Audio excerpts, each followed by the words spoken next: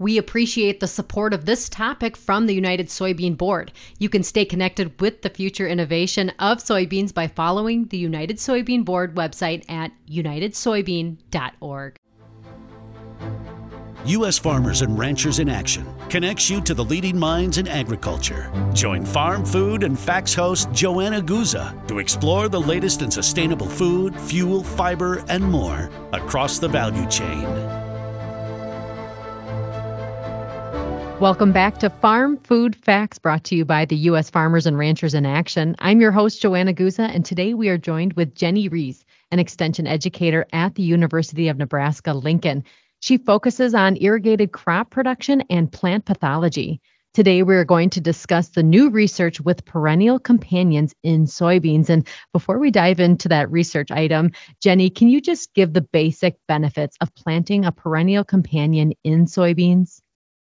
Well, thank you for having me today. I'd say before I go into benefits, maybe what's the big picture here as to why we have farmers interested in this? The reason is, as farmers are looking at chemicals being perhaps limited in the future or hard to get, as they look at fertilizer also being hard to get, or maybe regulations coming down the road, or even what is that consumer going to demand from the farmer, they're looking at what are the ways that they can reduce inputs in their system. And so the benefits from that can be cost savings. It can be on the environmental side too, not as many chemicals, not as much fertilizer used. And then another benefit can be from erosion control, having something anchoring that soil in the off season as well. Have you worked with a lot of farmers that are already doing these perennial companions, or is this kind of a new idea? It's a newer thing. There's not as many farmers that are doing these kind of outside the box ideas yet. But the farmers that I'm working with on it, they want to figure things out before they're forced to figure things out. Right. And we know that a lot of these farmers are already feeling some of those challenges that you mentioned.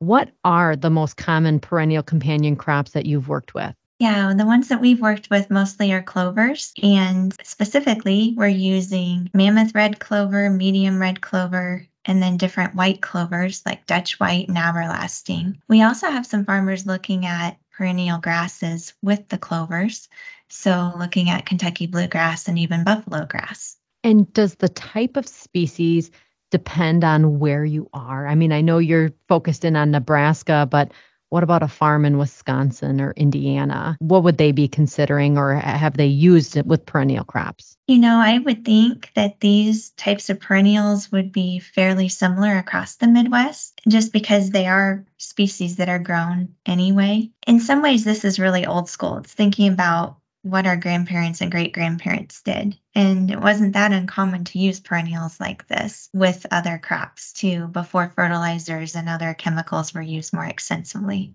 Well, now what everyone's been waiting for. Let's talk about some of this on-farm research that you've been a part of. Can you share some insight on that on-farm research and what you guys have seen with perennial companion crops and soybeans? Sure. So we actually got started with the perennial crops in soybeans and then also in corn as a result of our interseeded on-farm research studies.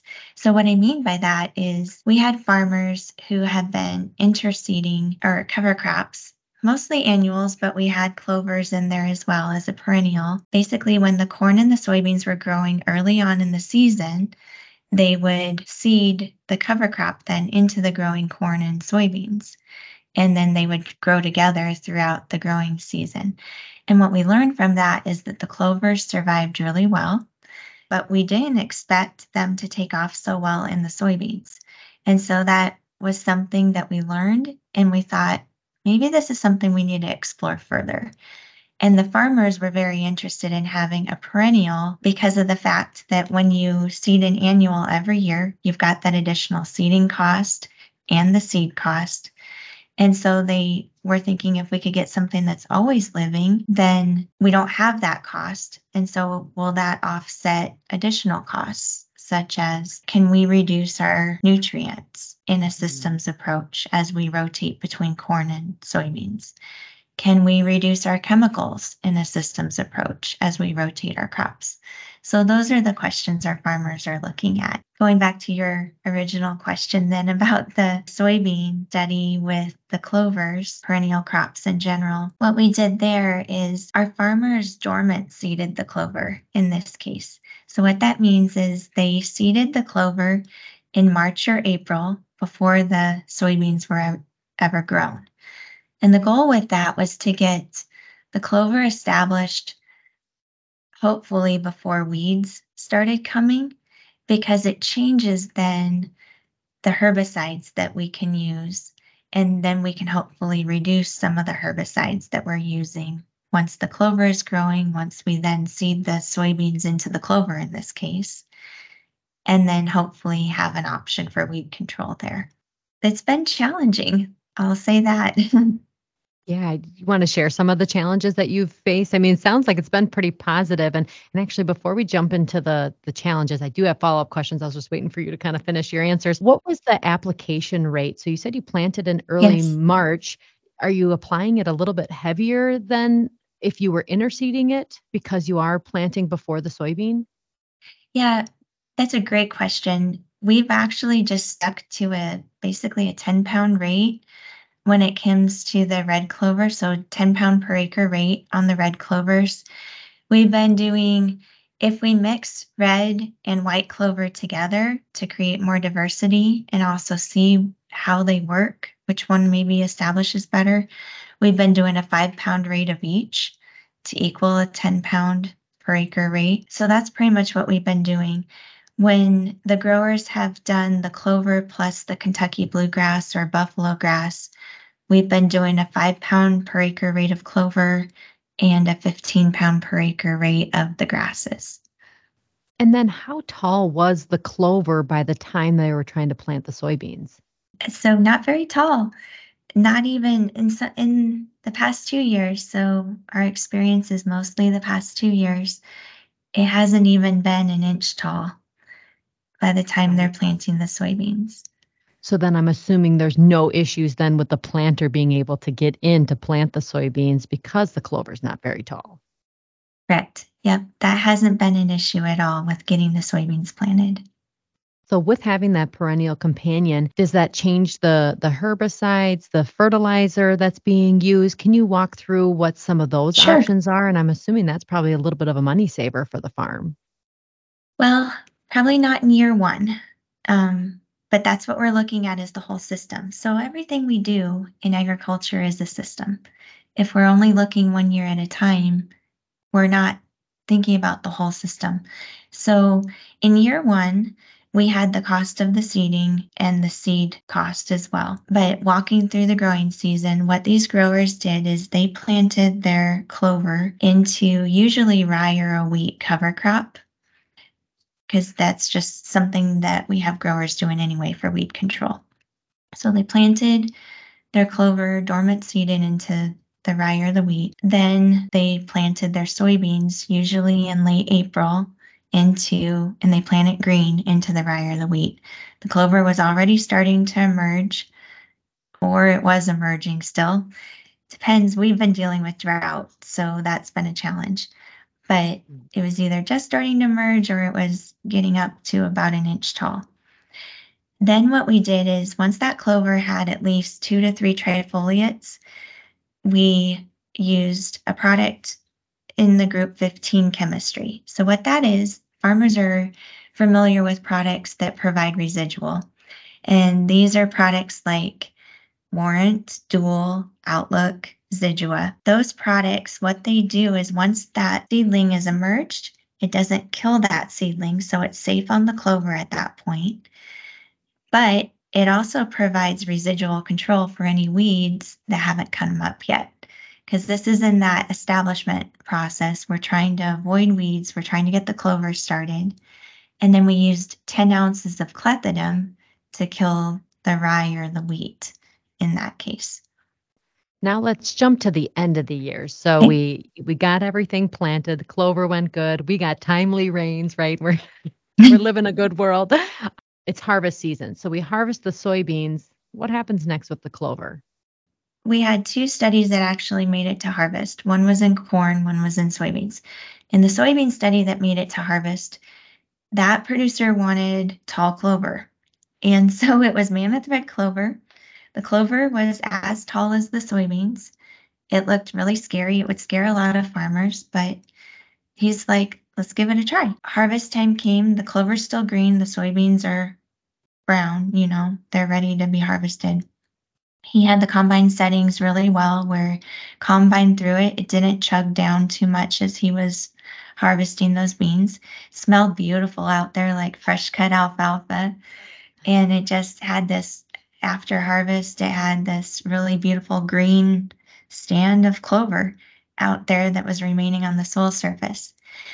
The first year, this is last year in 2022, the yield was less where the clover was seeded. 74 bushels an acre for the check, 68 bushels an acre for where the clover was seeded. Basically, there was a little bit of a yield loss, 6 bushels an acre where the clover was, but he had that cover there afterwards. And the goal is looking at the economics over 3 years. So right now, there's corn planted in those same strips, great weed control, and the clover is growing. And that clover provided 30 pounds of nitrogen for this corn crop after the first year of clover. And we figured that out by biomass samples, basically clipping the clover, sending it in for a nutrient analysis to find out how much nutrients were in that clover that was clipped, so that that farmer then can credit that amount of nitrogen for his corn.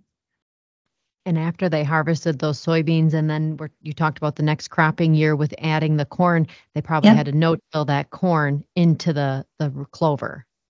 Yep, so they can either no-till, or they, in this case, this farmer strip-tilled into the clover. So he created his strips last fall, but yeah, they can do either way, no-till or strip-till.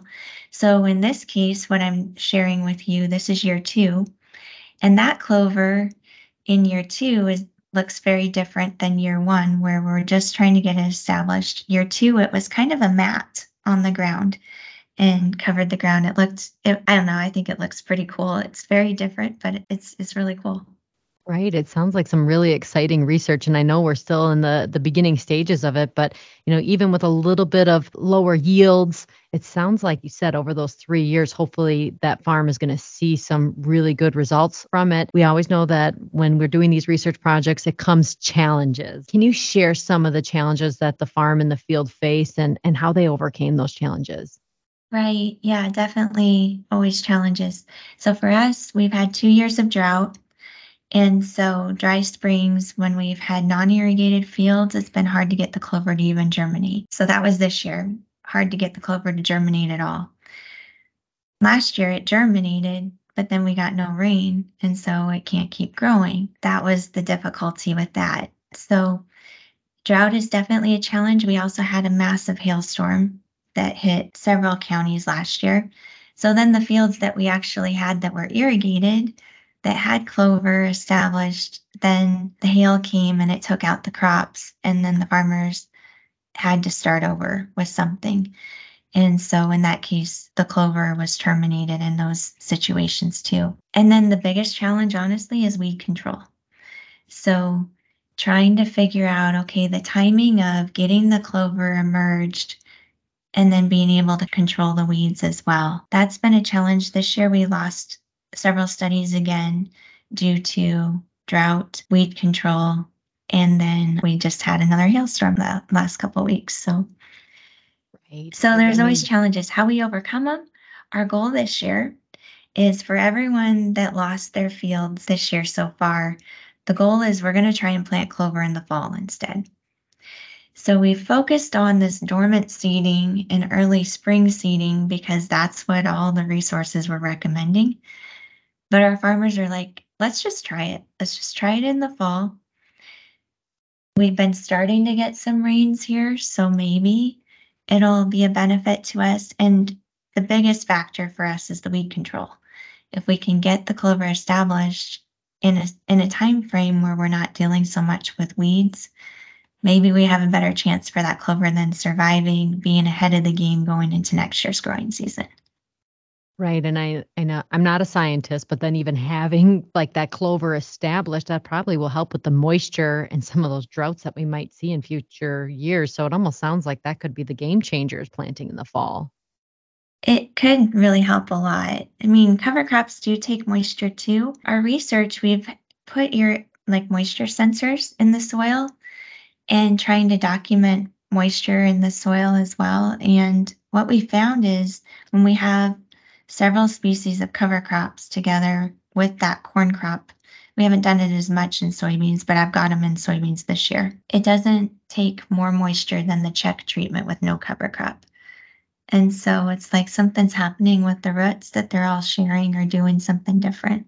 Really exciting research. We've been talking with Jenny Reese. She's an extension educator at the University of Nebraska, Lincoln. And last question for you, Jenny. Will perennial companions become more common than other crops, or will more farms be implementing them as a companion crop with what they've already have established? That's a great question. I think it will probably be easier for farmers to incorporate them into corn first, or maybe even wheat first, like grass crops first. But then because we work in a systems approach, they will be in soybeans as well. So just thinking about that whole system, it's very much on the innovative side for the farmers that are doing this. So knowing how much it will be adopted in the future, I don't know. But our goal is figuring out how to make this work, working out the kinks, so that if more farmers in the future decide to try it, hopefully we have a path forward for them.